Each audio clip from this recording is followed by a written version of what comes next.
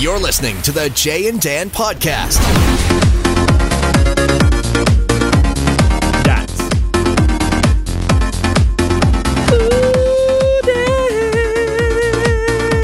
yeah. We are doing it. Yes. I'm feeling like the late, great Brody Stevens right now. I feel the energy. I feel the positive push. I'm excited. I'm pumped. This is so strange because this is an unusual setup for us. Christoph is here with me. Jay on right here. It's the Jay and Dan podcast for the week of July 15th. And you're saying to yourself, when is Dan back? Dan will return, I believe, on August the 5th. That'll be the first solo Dan pod. But for the next 3 weeks, we have real special treats for you. Next week, the pod on the 22nd, Monday the 22nd, we have the return of the one and only Peter Schrager. He will be on that podcast as well. Mike Botticello, Sexy Mike, will join him there. Then the following week, on the 29th of July, that Monday, we've got Brent Butt, our good friend, alongside the one and only engineer Jim. He will be on that podcast. But for this very podcast, we are bringing back someone who's been requested for so long, and we just haven't been able to get him back on. And now we are very fortunate, just for a few minutes, to have this guy back with us. He was one of our best friends that we made down at Fox. He's just a terrific guy, former Colorado Buffaloes standout quarterback, former minor league baseball superstar, current broadcasting star with Fox in the United States. Ladies and gentlemen, it's time to kick off this edition of the Jay and Dan podcast with a Klatt chat. Joel Klatt, how are you, buddy? Yes, I love it. I cannot believe we've made it happen. Oh, this is the highlight of my life, fellas. Now, Dan's not with me, Joel, because... Yeah, well, that's because he's an underachiever. He so, is. Good riddance. Well, you knew that when you met him. With you, Jay. I agree. I like the fact that we get a little one-on-one time. This is fantastic. 100%. Listen, we've always enjoyed our one-on-one time more, Jay. You know that. I do know that. I will tell you quickly, because I know you'll appreciate this. Dan just returned from Amsterdam. And he was there. Yes. And he was there with none other than former Fox stagehand and frequent Fox Sports Live on-camera contributor, Jim Pearl. The legendary. Was he really? He was with Jim Pearl? Yes, that's right. Completing my life right now. I know. They were in Amsterdam. Of course they were there for 5 days together. What do you think they got up to? Oh, goodness. Who knows what they got into? Oh, man. Oh, that's hilarious. How have you been, man? I've been so great, and it's great to talk to you. You're in Dallas, Texas. You're in the Lone Star State. Yep. What are you doing there, buddy? Tell us what you're up to. It is Big 12 Media Days, so starting to get ramped up for college football. Excited about that, and so this is the Conference Media Days, and I'm here and already looking for my flight out. Yes. I mean, the thing with the Big 12, and like our audience in Canada probably doesn't have a super firm grasp on all the different conferences and how they're different in the states. But just the Big 12 is sort of a fascinating conference, isn't it? Because you've got a lot of... They play a lot of offense down here. Right. Not a lot of defense. Right, exactly. You got Oklahoma has won the conference 4 years in a row with Lincoln Riley as their head coach. So, and it's actually the conference that I played in. Colorado used to be in the Big 12. So this is kind of home for me to a certain extent. And is there a certain coach or is there a certain person that you're like, I got to get to this guy because this guy gives me the goods, the quotes that I need to make this interesting? I've done a lot of Oklahoma games, so I've gotten to know Lincoln Riley quite well, and he's always been very forthright with information. Here's the thing. For me, here's the equation for me, Jay, is that I want to see these coaches as many times as I possibly can when there's zero pressure around, and try to establish my relationship with them then, like these media days or the spring meetings in Arizona, or I'll go out and visit them in spring football or sometime at a golf tournament over the summer, so that we can have a relationship, so that Friday before a big game, I'm not trying to establish a rapport while asking him questions about his team. So I think that's always kind of the important kind of natural way that this business should work, and it's worked well for me as far as information goes with coaches. You've done it the right way. I mean, we've talked about this before. When you were at Colorado, you were interested in broadcasting. You started off there. I believe you were with Altitude there. Is that right, Joel? I did some work with Altitude. That's right. And then actually my first foray into it was a guy got sick. Alfred Williams, who was a Denver Bronco on their Super Bowl winning teams in the late 90s. He was a media personality locally in Denver, did a radio show, and he was doing the high school football games, the high school football package. And he got sick one night, and they were like, well, who can do it? And I had just been released from the Lions, from the Detroit Lions. And so they knew I was in town and called me and said, hey, will you come do this? And I said, no, I'm going to go be an investment banker. And they said, no, really, come on, please. And I said, okay, I'll do it, this one time. I think they gave me like $125 to call this high school football game. And when I walked out of the booth, they were all like, hey, you should do that again. And that's literally how it started. That's amazing. And then, 10 years later, I'm sitting next to Jay and Dan on Fox Sports Live. God, that was amazing. Well, wasn't that fun? We had a great time down there. I had a great time. Yeah, it was really fun. Now, how have things changed? People walking around, hanging their heads low. Since we've left, a lot of sadness, a lot of anger around the network since we've been gone. Yes, mostly bitterness that you guys are not there. Mainly from me. Yeah. I feel like Lord Cornwallis from The Patriot, when at the end, when he's like, everything's changed. That's the way I feel. That scene where it's like, everything has changed. Yeah, that's right. Yeah. I don't know why that movie scene popped into my head. Yeah, I was going to say, that was kind of a random play, but I like it. I like that from you. I don't get into the studio as much. That's the thing. So I'm just not on the lot as much. Everything I do is mainly traveling. I did some of the golf this summer and do college football, and occasionally I'll pop in and go on with Colin Cowherd, but we rarely have as many laughs as what we used to have. You guys have a bit more of a contentious relationship, I would say. Like Colin has this thing where, and I think our listeners are pretty familiar with Colin, but Colin's a very popular nationally syndicated radio host in the United States and works for Fox, and he's a great guy. He really is a great guy. Yeah. But you guys have had some tete-a-tetes on the air a few times over things like, for example, his insistence on just hammering Baker Mayfield to death for reasons I still can't understand, and you of course have to defend him. And I get in there and tussle. Here's the thing: is that Colin and I have a great relationship, and I think that's what makes it okay for us to banter a little bit back and forth and get contentious, is because it's never personal. Right. And it can be funny and it can be interesting, and I think that, and he knows this and has told me as such, his fans and his listeners, they need and want at times for him to get beat up. Because that's the voice that they hear constantly is his voice. And so sometimes they need the alternative, and they need some daggers thrown at him to make it a more entertaining show. And so he certainly understands that, appreciates it, and has afforded me a great deal of latitude when I come on his show to absolutely, get after him, which is fun. I really enjoy it. But again, we have a great relationship. We're, very good friends. I think he's like, I couldn't agree more. He's just a really terrific person, super intelligent, and I can understand why people get upset at his opinions. But you're on every day for 3 hours, talking constantly. I feel like at some point you got to mix it up, say some crazy stuff. I think you have to, almost, don't you? I mean, I used to do local radio. Some of the stuff come out of my mouth. We'd go to a commercial, and I was like, well, I didn't believe any of that. I mean, it's just what it is. I don't know what to tell you.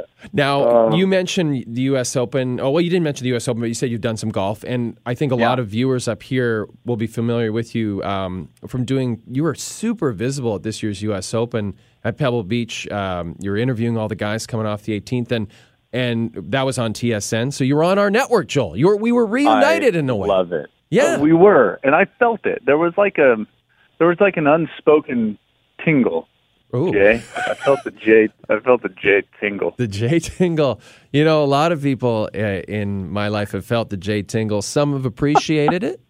Others haven't appreciated it as much. But I do.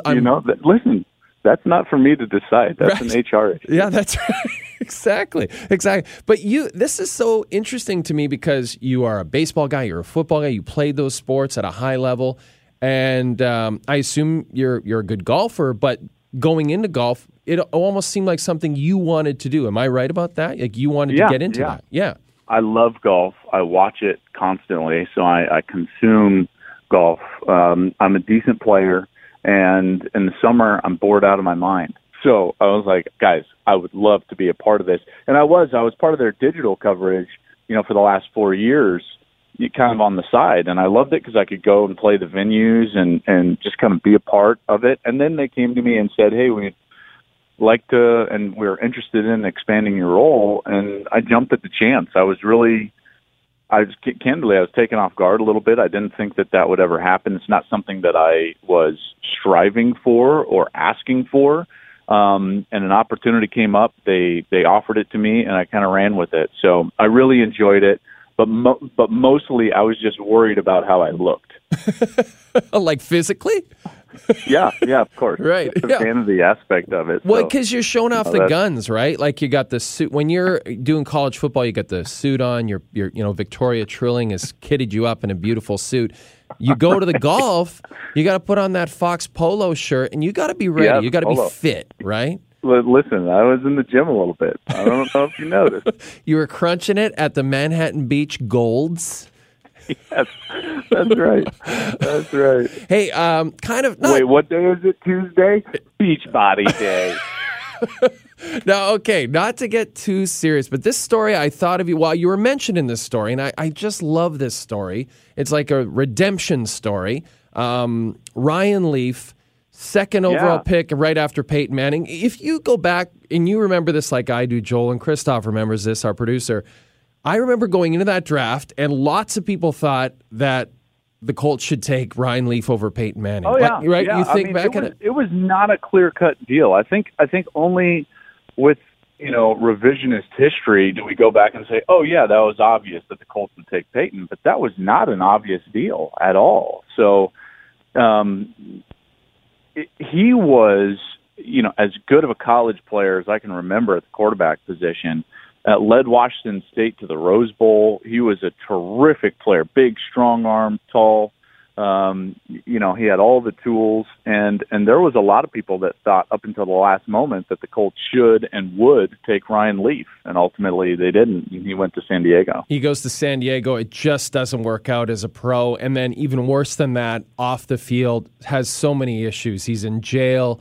He suffers from addiction issues. It was going on for so long, Joel, that I think a lot of us thought this guy might not be able to get this guy back. You might not be able to redeem him. Yeah, exactly. And you start to worry about not only his ability to I don't know what the right word is, be a contributing member, if you will, and you start like from afar worrying about like his life. Right. Right, exactly. At some point you're like, man, this is going down a path that's going to end really badly, unless there's an abrupt turn, and thankfully there was. Yeah, very Marinovich-like, where it's just happening over and over, and you're thinking, gosh, like, will this ever end? Will this cycle ever end? And then, amazingly, a few years ago, he somehow, a light switch goes on, and he ends up following you, and he follows our friend Brady Quinn around a little bit, and he decides he wants to get into broadcasting.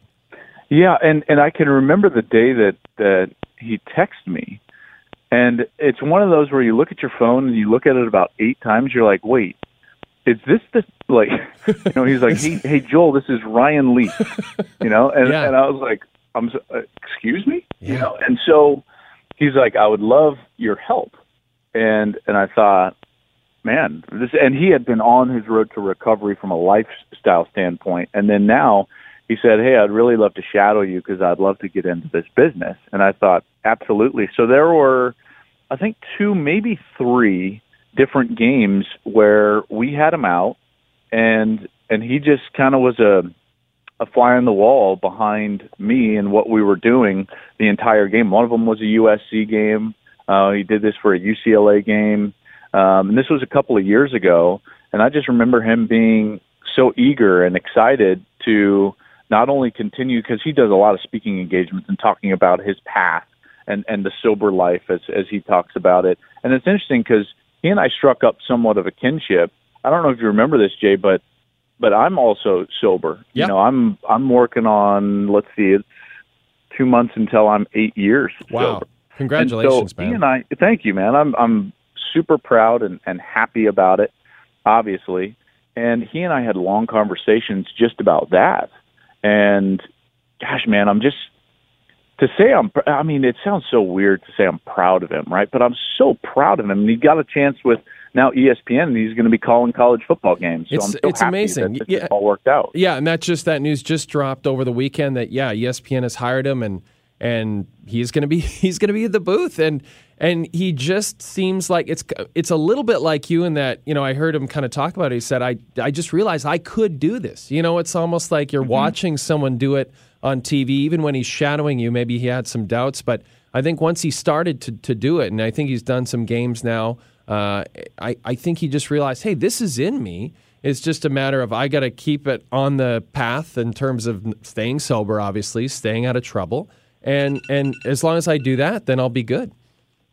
Not only that, but he saw me and met me and was like, well, if this guy can do it, I mean, goodness gracious. Listen, I know you got to run, but before we let you go, that was my alarm. I got to tell a story. Well, this is it, because that was my alarm going off, because I know you're tight for time. So, yeah, could we get a quick... I thought you were getting another call. I thought you were kicking me off because you got some other important guests, like Chris Broussard or something. Oh, listen, now, I knew you were going to bring that up, and I just want you to know that Chris and I are...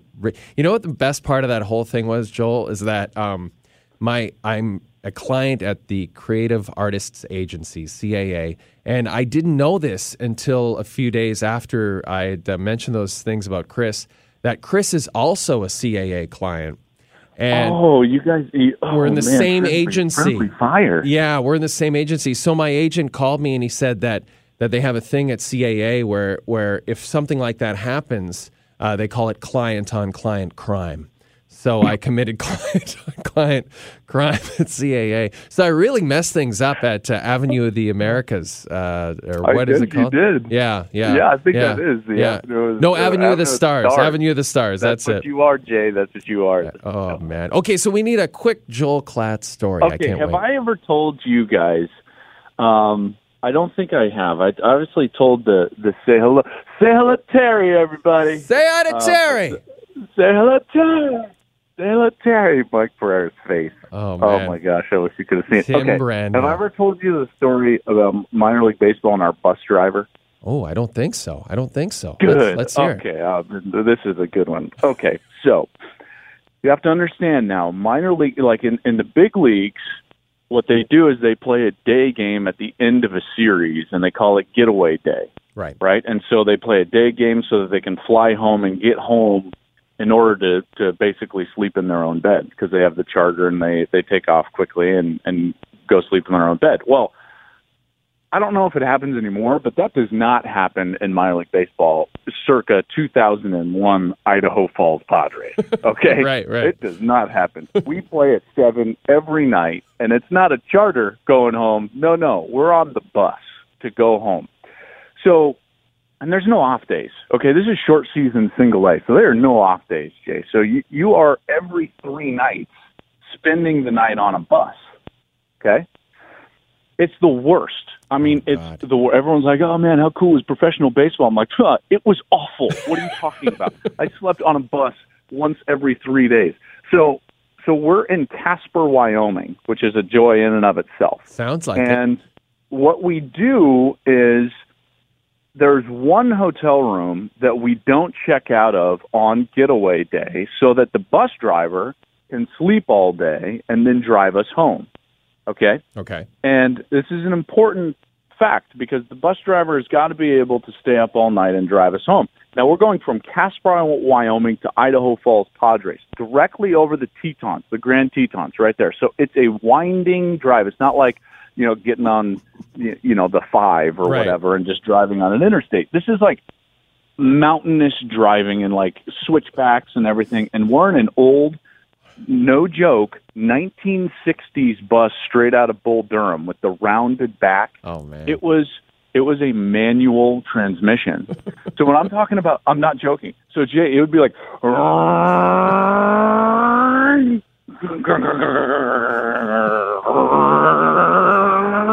and your like head is jolting back, and there's duct tape on the seats. And I always sat right in front of the or I'm assuming that's all right to say in your podcast. Oh yeah, absolutely. So, and the reason I did that is to guard it so that no one would come back there and take a deuce. Right. Like no one's going to take a deuce in the bus while we're on a bus once every 3 nights driving over the Teton Mountains. That's a no-no. So when he would shift a little too hard, in particular going up a hill, my head would always hit the john. This is bringing back nightmares. So here we are in Casper, Wyoming. It's getaway day for the Idaho Falls Padres. We're going back to Idaho the next that night. 7:05 game. And lo and behold, this bus driver is supposed to be in his hotel sleeping. We've got the extra room all the way until after the game. We're going to leave at about 10:30, 11:30 at night. I look up in the second inning. It's 7:52 or whatever, 7:55. And in the fourth row, I'm like, God, that guy looks like our bus driver.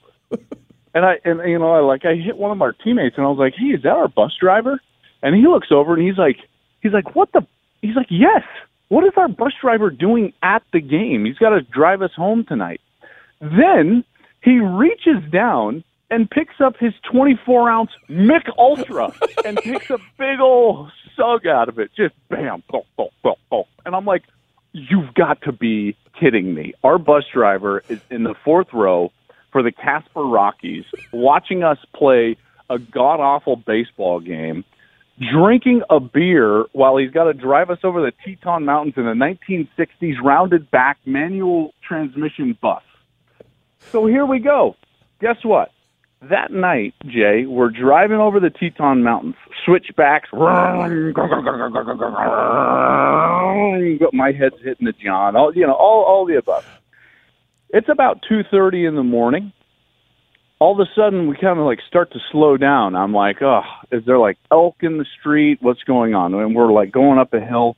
And then all of a sudden you hear like the gravel. It's really dark, obviously. And all of a sudden you hear the gravel of the shoulder. And I was like, what is happening right now? I'm like, did we catch a flat? Are we pulling over to help someone? What's happening? Bus full of minor league baseball players. And you remember now, our team had like 21, 22 out of the 28 players were Latin players that didn't speak English as their first language. So then you got them shouting, right? So they're like, "Get it out, get it out!" And they're like shouting at the bus driver. And the 8 of us that are English speaking, we're sitting there and we're looking at each other and we're like, what in God's name is happening right now? We pull off into the shoulder in the 1960s rounded back manual transmission bus, and our bus driver pulls a pillow down from the overhead bin, sticks it against the window, and starts to take a nap.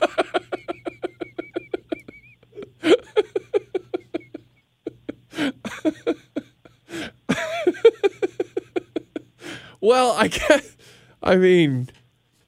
how long did he nap for? I quit baseball. Dude, why'd you quit baseball? Let me tell you about my bus driver. How long did he nap for? I don't know. It could have been 15 minutes, could have been an hour. I was livid. Did anyone think, I'm just getting behind the wheel of this and I'm driving this all the way to Casper? I think some of us started shouting that at some point, some of the Dominican players were like shouting at him. I don't know what they were saying, but I'm pretty sure one of them was like, "Hey, slap his head," or something like, "Wake him up," And I love that he didn't was shouting at the manager. Like he didn't turn around to you guys, just be like, "Guys, I got to be honest, I f***ed up pretty bad here. I had some Michelobes." Well, no. He just went to sleep. He's like, "Listen, guys, I had 3 tall boys. I need a nap." I probably shouldn't have taken you this far. Oh, I hope he was blacked out, and when he woke up, he was like, "Where are we?"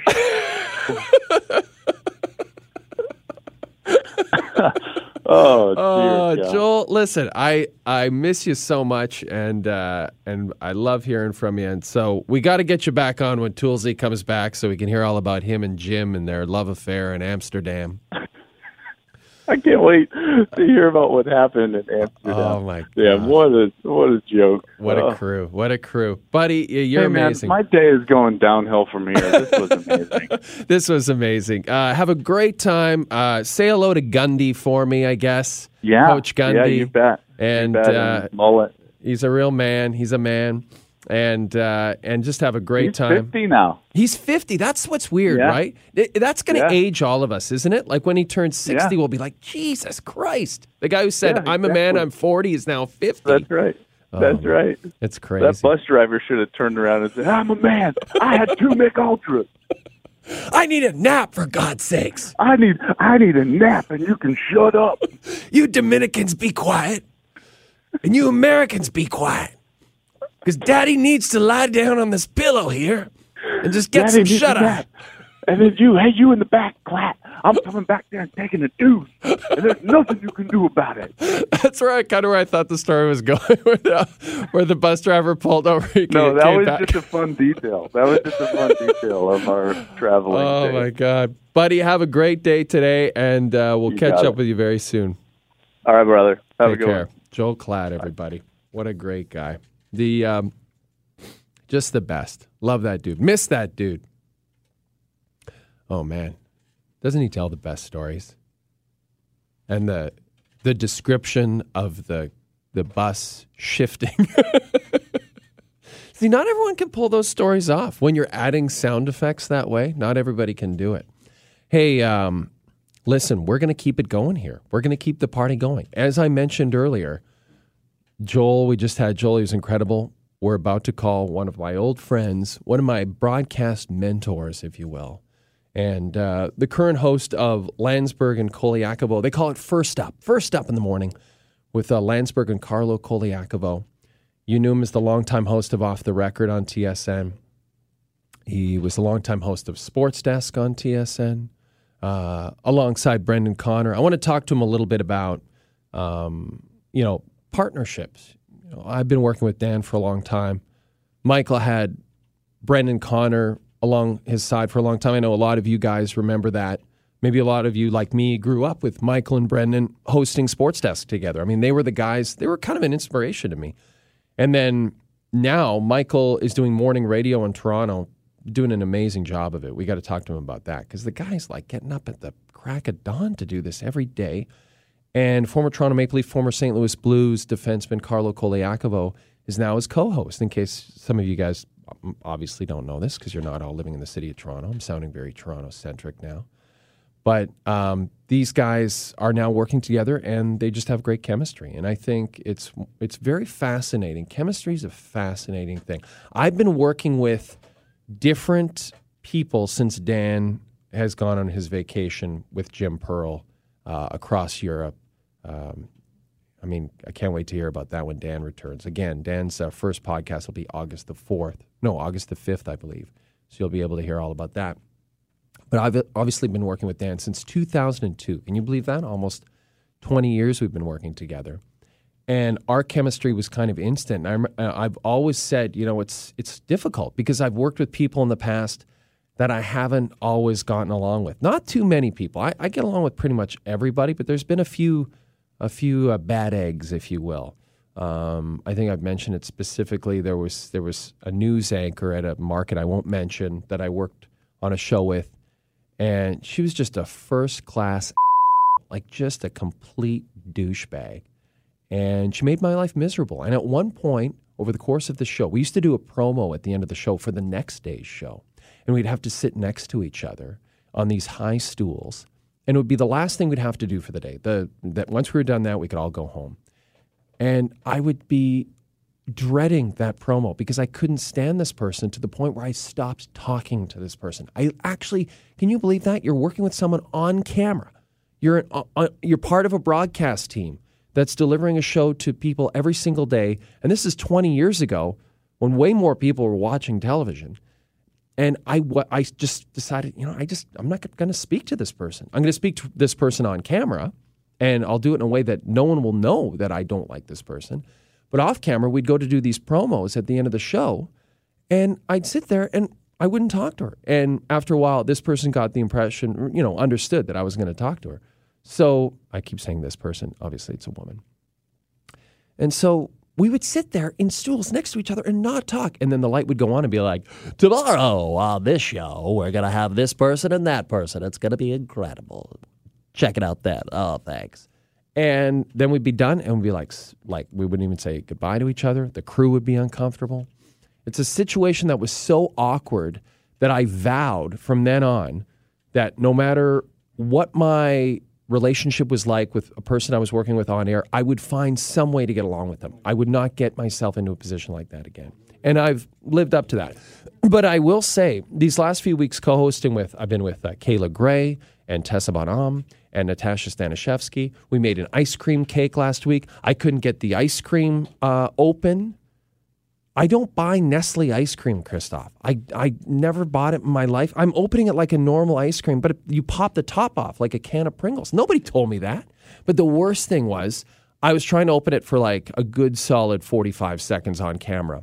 And one of our employees on the show, she's 23 years old, fresh out of College of Sports Media. She was standing next to me. I handed it to her. She popped it off in 3 seconds. If I'd brought her on camera, it would have been such a great comedic moment. But I missed out on that. Michael Landsberg, have you ever missed out on great comedic moments like that and had it haunt you for weeks afterwards?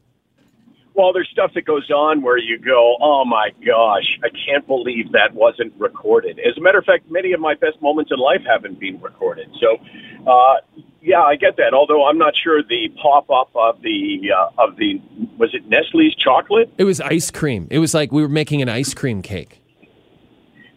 Yeah, I mean, it doesn't, I'm not going to lie to you, it doesn't sound like it, one of the all-time great moments or even one of the all-time great Jay Onright moments, but, it's a podcast, right? So your standards are lower.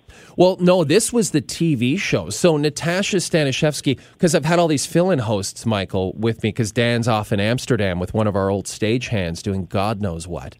No, I think we know what. Well, we probably do know what. And so Natasha came on, and we decided to do a baking segment, because if you follow Natasha on Instagram, she loves to bake, and every week she does a different recipe. It's really terrific. So we said, why don't we do it on the show? It was All-Star Week last week. As you know, Michael, it's the most horrible week of the year to cover any sort of sports. There's nothing going on. So we're like, let's do a whole segment where we make an ice cream cake. But I couldn't get the ice cream open, and I got a lot of flack for it. But it was totally fine with me. I love being the butt of jokes if it serves the comedic purpose on the TV show.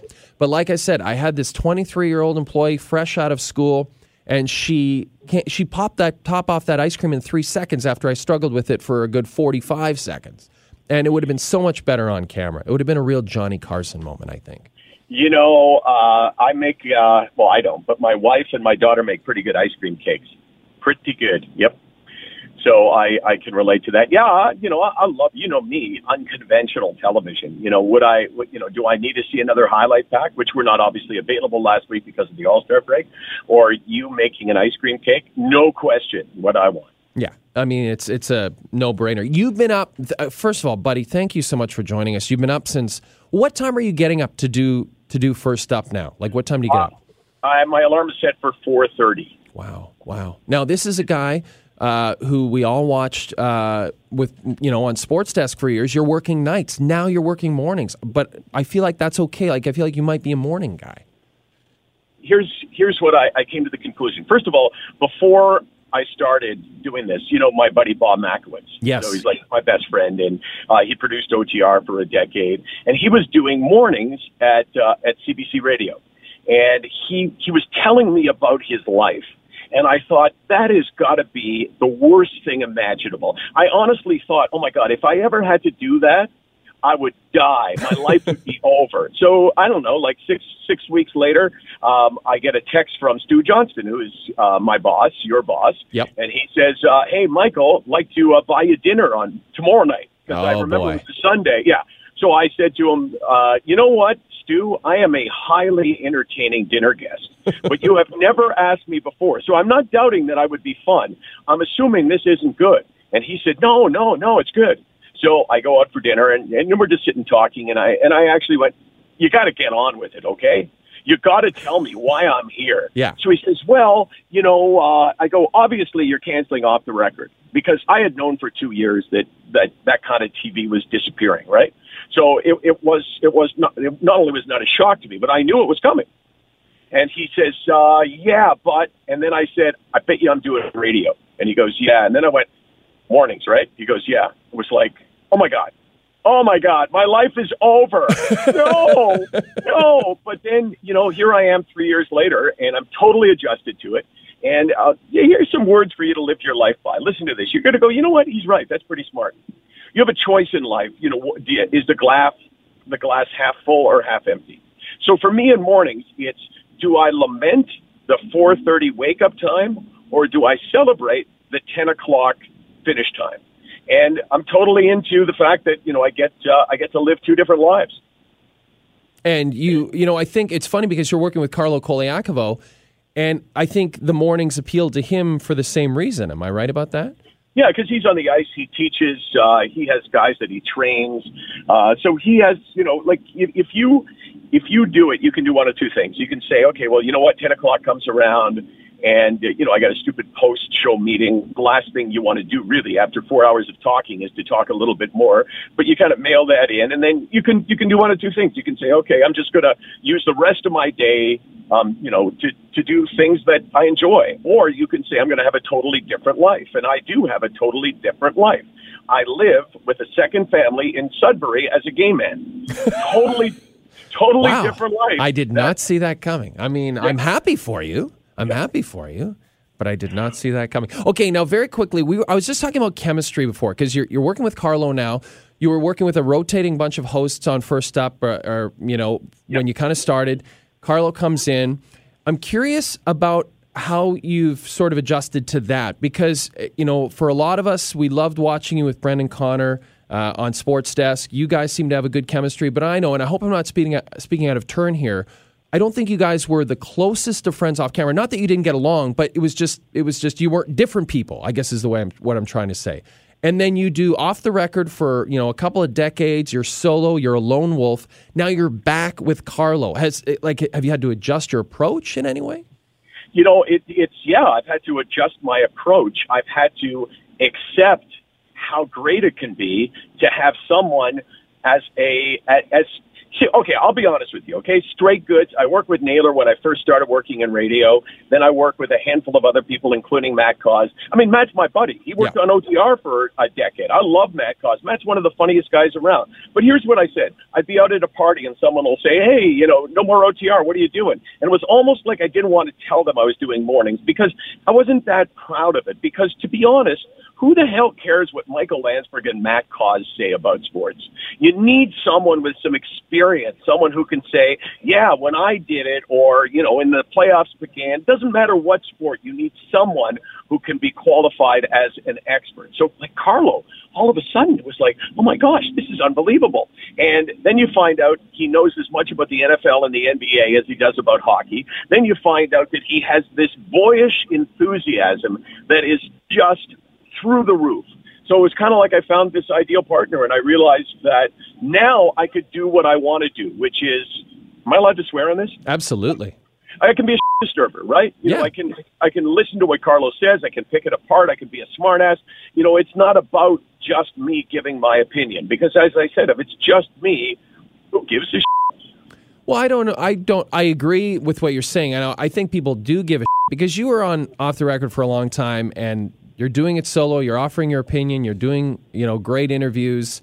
That's a tough thing to do. And I remember people would always ask me, is Michael Landsberg really as much of an as he seems? And I remember saying, no, in fact, it's quite the opposite. He's not only a terrific person, he's in large ways responsible for me being in the business that I'm in. And I say that, Michael, because I want to ask you if you remember when I was at Ryerson, my first year. I had the assignment. I have to call someone in the industry. And this is pre-internet. You can't text. You can't email. You can't find someone's Twitter account and try to slide into their DMs. You got to make that phone call. And I called and I left a message on your voicemail at TSN at 2225 Shepherd Avenue East. And incredibly, you called me back that evening. Now, maybe you didn't have a lot going on, but I was blown away that you called me back, invited me into the network. I got to shadow you, and that was sort of my conduit into TSN. And I always think about that when young people in broadcasting schools contact me or contact Dan and ask if they can come shadow us or just interview us over the phone or whatever. I always think about that, like, gotta make the time, because Michael made the time for me, which I always appreciated, buddy. Well, it's funny because you wrote something about that in your book, and what was really kind of a classic Landsberg moment, you were a guest on OTR, and you were sort of touring with the book, right? Yeah. And I told you I really enjoyed the book. And then after the show, you said something like, did you like what I said about you? And I had not read the book. So it was like, okay, I got to tell him. I'm sorry. I was lying. Okay, I was lying. I never read the book. But I told you that, like, when I hosted Breakfast Television in Winnipeg, that was a frequent thing for me too. Like, often it would be, let's find the inside of the book jacket, let's get the Cole's notes, so to speak, and then let's get into the interview. Well, I mean, we could fake it a little bit, right? Okay, hold on. I got a better one than the one where I lied to you. So you know Norman Jewison, right? You know the name? Yep. Like, famous director. Yeah. So he wrote a book, and he was a guest on Off the Record. And man, I was excited to meet him, and sure. I was on my game, man. I could tell that he was buying me, right? He was going, this guy's funny, and he's interesting, and he's nice. So the show starts, and I said, Norman Jewison, great to have you on the show, man. You know what?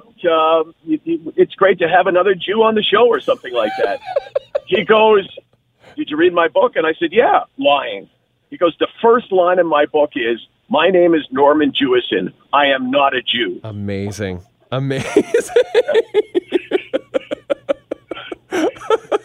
So funny. He's a great Canadian, though. He is Canadian. So he's a great Canadian. There's that. Okay.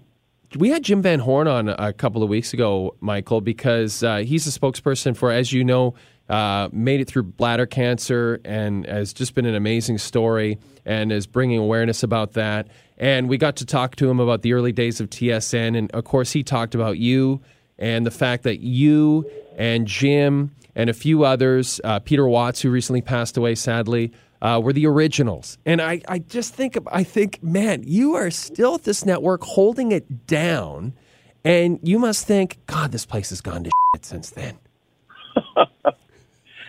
You know, when you said that, it was, it's an interesting time because on Friday night this past week, I'm sure you would have seen mention of it, there was a reunion. I wasn't invited. Just go on. Well, you didn't qualify, right? Because you weren't an early day TSN. Right. No, I'm just kidding. Right. Yeah. Right. So there was a whole bunch of people that I hadn't seen since the early days, and we were talking, and Jim's name came up. And by the way, his having bladder cancer and all the ups and downs. I know about bladder cancer because my dad had bladder cancer. My dad didn't have it like Jim had it. Like, my dad had surgery, and then it was he had treatment, and that was it. Like, it never came back. But Jim's had a hell of a battle, and I just so admire how he's handled it. Right? We are going to have in our lives. Yeah, it's coming. And the question is, how well do you deal with it ultimately decides what kind of quality of life you have while you're going through it. So I really admire Jim for that. But at the beginning of TSN, I don't know if he would have mentioned this because he may not have seen it the same way that I did. But it was me and Jim Van Horn and John Wells, and you mentioned Peter Watts and another guy named Steve Cooney and Terry Lible, but she left very soon after we started. So it was me. I was 26 years old when TSN went on the air. Wow. And I'd never been on television before. I just lucked into this. I convinced them to give me an audition, and I got the job. So it was me with a certain swagger, like even back then I had this kind of cocky swagger, which I think Jim and John Wells, two veterans in the business, were kind of put off a little bit by it.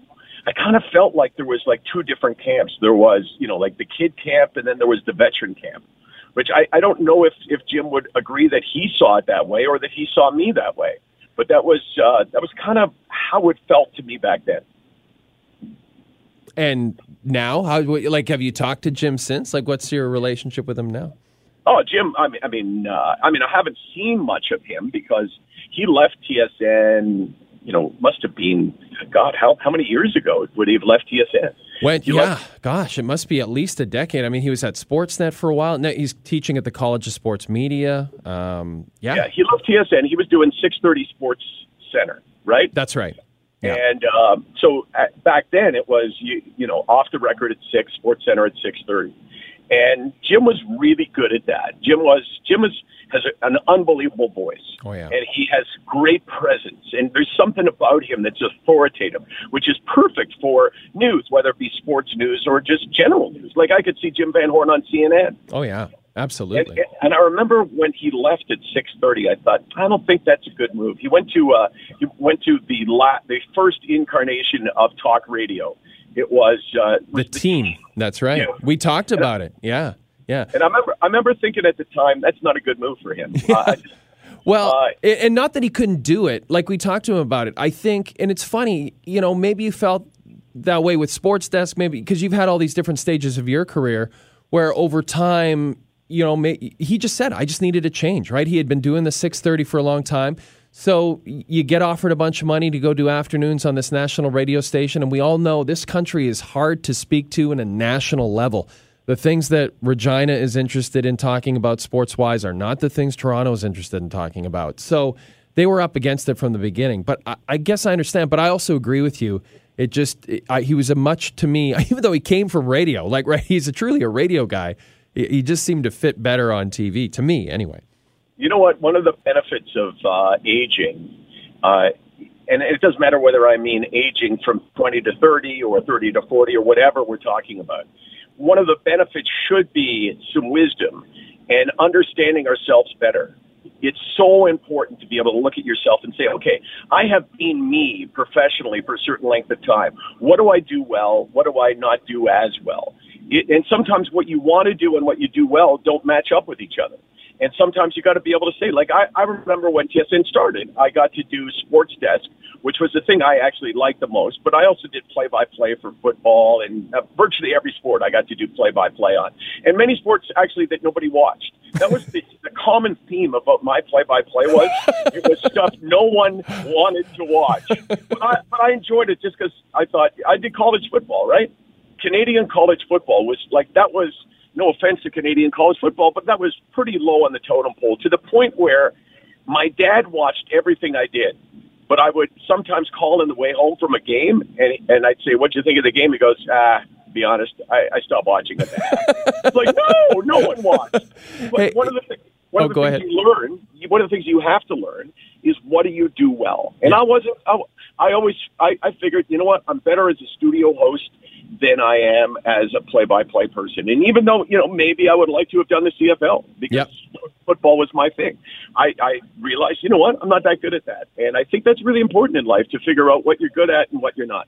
Well, very briefly, you brought up your dad a couple of times, and I just wanted to tell you, and I know you hear this all the time, but if I had a nickel for the amount of people, when I say that I've worked with you and that I know you, if I have a nickel for the amount of just random people on the street who say, Michael's dad did my braces, or you know what I mean? That must happen to you all the time. All the time, right? I gave a couple of speeches to orthodontists, which was really fun because my dad was an orthodontist, as you just mentioned. And, orthodontic community isn't that big. And my dad was kind of a legendarily nice guy. He also taught at U of T. My dad was just a lovely man. Everybody loved my dad. And people used to come into my parents' office because my mom ran his office. And I would see them, including as recently as, I think on the weekend, someone said it. I brought my kids to your parents. I used to love to come in to speak to your mom, and your dad was such a nice guy. So when I was giving these speeches, I said, I'm Michael Landsberg, and I'm famous. And they would all probably think, he's been an ass, right? He works in TV or whatever, so he thinks he's famous. And I would say, I'm famous because I'm Ronnie and Annalee Landsberg's son. And in that environment, that was kind of my calling card. And, it makes me feel really good now. My mom died last December, and my mom was this, lovely, welcoming woman. So when people would come into my dad's office, the first person they would see would be her. And everybody's got a story about her. I love that. And then, everyone knows the amazing work you've been doing to promote awareness for mental health. I just have a very quick story I want to relate to you because I think you might appreciate it. I have a very good friend, someone actually, but I won't mention his name. He was telling me a couple of weekends ago I was at his house, And he was saying he was going through a pretty rough time throughout the wintertime, through like a several-month depression, like a period of depression over a few months. And we were talking about it. I said, how did you get over it? He said, well, basically just eating right, getting enough sleep, like living better essentially got me through it over time. I said, that's great. I said, did you ever try like talk therapy? And he said, no, I don't have any. He actually said to me, I don't have any deep-seated issues where I would need therapy. And I remember thinking to myself, that's amazing to me that people still think that you need to have a perception of yourself as having some sort of deep-seated issue from your childhood or something in order to get into talk therapy. Because for me, I've had the opportunity to go through talk therapy a couple of times in my life, most notably after I got divorced. And I found it just to be the most incredible thing of all time. I it's through a service through TSN. A lot of companies have that kind of service where you can do talk therapy in person, over the phone. It's actually covered by the company. And the first one I did was with a woman. We did about 10 sessions. And what I loved about it was just, and it made sense to me right away. And I understand why people like it. There's things you can talk to your friends about. There's things I could talk to you about, Michael. There's things I could talk to Christoph about. And I could almost talk about anything. I mean, you haven't read my books, but if you did, you'd know I basically laid it all on the line out there. I left almost a little, I should have left a little more to the imagination, but I don't. And I'm very much an open book that way, no pun intended. But the difference when you sit with a therapist, or in the second session, I actually called the therapist, which was even better. The difference to me is that there's always something with your friends that you're going to hold back. There's always something that you're maybe just going to be a little bit, not ashamed or embarrassed, maybe those are the words to use, of actually letting go of and actually saying to a friend for whatever reason. You might not be holding anything in that's shameful or anything. You might just want to hold back a little bit because you just perceive that they might change the way they think about you. Whereas with a therapist, I just found it so, it was like weight off your shoulders. The fact that you could just say anything and there was no judgment. There was zero judgment because they are literally being paid to sit and listen to you. And that's sometimes all they have to do, right? You just have to talk and talk and talk. And over the course of talking, for me anyway, I just found it incredibly helpful. So I'm just curious to get your thoughts on that and whether if you're okay talking about this, whether you actually went through any talk therapy when you went through the stages of depression that you went through, and whether it was as enlightening and as helpful for you as it was for me. It's far too personal. I don't want to discuss it. All I do is talk about this. People say, is it okay if I ask you? I say, dude, I'm in front of I give a couple of speeches a week during sort of the season, which is everything but the summer or but December. And I'll share anything. I tell audiences, you ask me anything, any question about me. And if I don't answer, I'll buy everybody in the room dinner because I'll answer anything. So to answer your question, I think every human being can benefit from having talk therapy. I don't think it has anything necessarily to do with having a mental illness, so to speak. I do, in some instances, believe that talk therapy is not nearly enough for somebody with a mental health challenge that's severe. But that said, to follow up what you said, everyone can benefit to it. It is absolutely liberating. That's the word that you were looking for that you couldn't find. Sorry for correcting you. Yes. No, I appreciate that. Maybe I shouldn't do it with a guy who's written multiple books. I didn't know you wrote multiple books, actually. Oh, yeah. Well, you're not going to read them anyway, so it doesn't matter. Yeah, but I'll lie about them. Okay, that's fair. Yeah, So talk therapy is great for anyone. Was it the solution for me with severe depression? Absolutely not. But did it help me with the me part as opposed to my illness? Absolutely. Talking through issues that I had, and so I'm a big proponent of it. But here's what I'm the biggest proponent of, and that is when you're sick, really sick. You have to commit yourself to say, I will do anything in my power to get better. Everything will be on the table. Because there's many people, Jay, who say, I would never go on medication. I mean, I hear that all the time. I don't believe in medication. Oh, I would never go on because I'm afraid it's going to change me. Or there's a million reasons why. And I can tell you, when you're sick enough, you have to say these words. I will fight for my happiness no matter what. No matter what that means. A lot of people say, I don't want to do talk therapy. I don't want to share with anyone. That is ridiculous. When you're sick like that, it's like having cancer. If someone said, hey, we can make you better, but we're going to put you through a lot of stuff that you don't want to go through, you'd say, just make me better. I think, you mentioned medication and, people not wanting to do it, it might change them. I think in our industry and other, I'm calling our industry a creative industry. It isn't always, but, I think people who are creative are deathly afraid of that, right, Michael? Like they're deathly afraid that there's there's a tool that got them to where they want to be, and they're afraid of somehow messing that tool up. I couldn't agree with you more. I think that fear is that if I juggle the mix in my head, that when the balls stop juggling around, they may not come out the way they were before, and therefore I will lose out on some of my creativity. But I have to say that for most people, severe depression takes away creativity. Like for me, I know, and I still struggle with the illness, but not like I did in the past because I'm on medication, and I will be on medication the rest of my life. But when I'm having a bad day, I can tell you that I am everything that I am on a good day.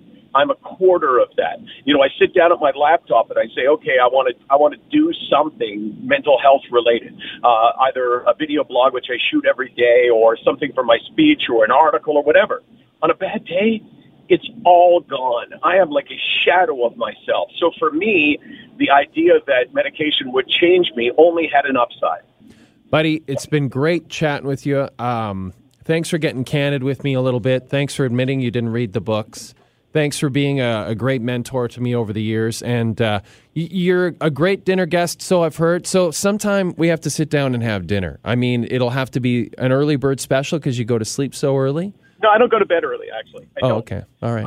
That's one thing I couldn't discipline myself to do. So it's just, I give up. Because, like, the world, you live in the evening, right? Especially if you want to watch sports, right? Like if you got to talk about sports, you got to watch sports. But I will say this, that the fact that you just said we got to have dinner together, I would say that's bullshit. That will never happen. That is a totally radio, podcast, TV thing. I'm predicting, and you could prove me wrong, but that's not going to happen. I'll say this. That's how I socialize. I like going out for dinner with people. So I'm gonna call you on that. I'm going to say it is going to happen. It is going to happen. But it has to be at a restaurant of my choosing. I want to take you to a restaurant, and we'll go out and hang out. Okay, it's good. All right, buddy. You have a wonderful rest of the day, and great chat with you, and we'll talk to you very soon. You too, man. See you, really, buddy. You wrote 2 books? I know. It's crazy, isn't it? Yeah. Michael Landsberg, everybody. There we go. That's the podcast. So that's just a reminder again. Man, this has been a blast talking to those 2 guys. Joel Klatt, thank you to him. What an incredible story that was. The bus driver who takes the nap. Landsberg, great to chat with him as well. The best guy. And just a reminder, a few things. The tour, it's happening. It's still going on. We have Victoria, Vancouver in September, Calgary and Edmonton in October, and Saskatoon and Winnipeg in November. Tickets are at eventbrite.ca. And it's the live podcast tour. It's the 10th anniversary. We're taking the tour on the road. We'd love to see you there. But here's another thing. We have a special announcement next week on next week's podcast about the tour. A special announcement about the tour next week. So you're definitely going to want to listen to next week's podcast. And why else should you listen to next week's podcast? Because our special guest on next week's podcast is none other than another old friend of ours from Fox, Peter Schrager. Joel Klatt and Peter Schrager, probably the 2 most requested guests that we've had since we've returned. We've never been able to get them on because of time reasons. Christopher and I are here in the morning doing these podcasts so we could get them on for you. So next week, Schrager, that's the 22nd, and that's when we'll do our big podcast announcement. That's it for the Jay and Dan podcast this week. Christoph, thanks for being here, buddy. You killed it, buddy. You killed it. Pleasure as always. We'll see you next week. They're going home.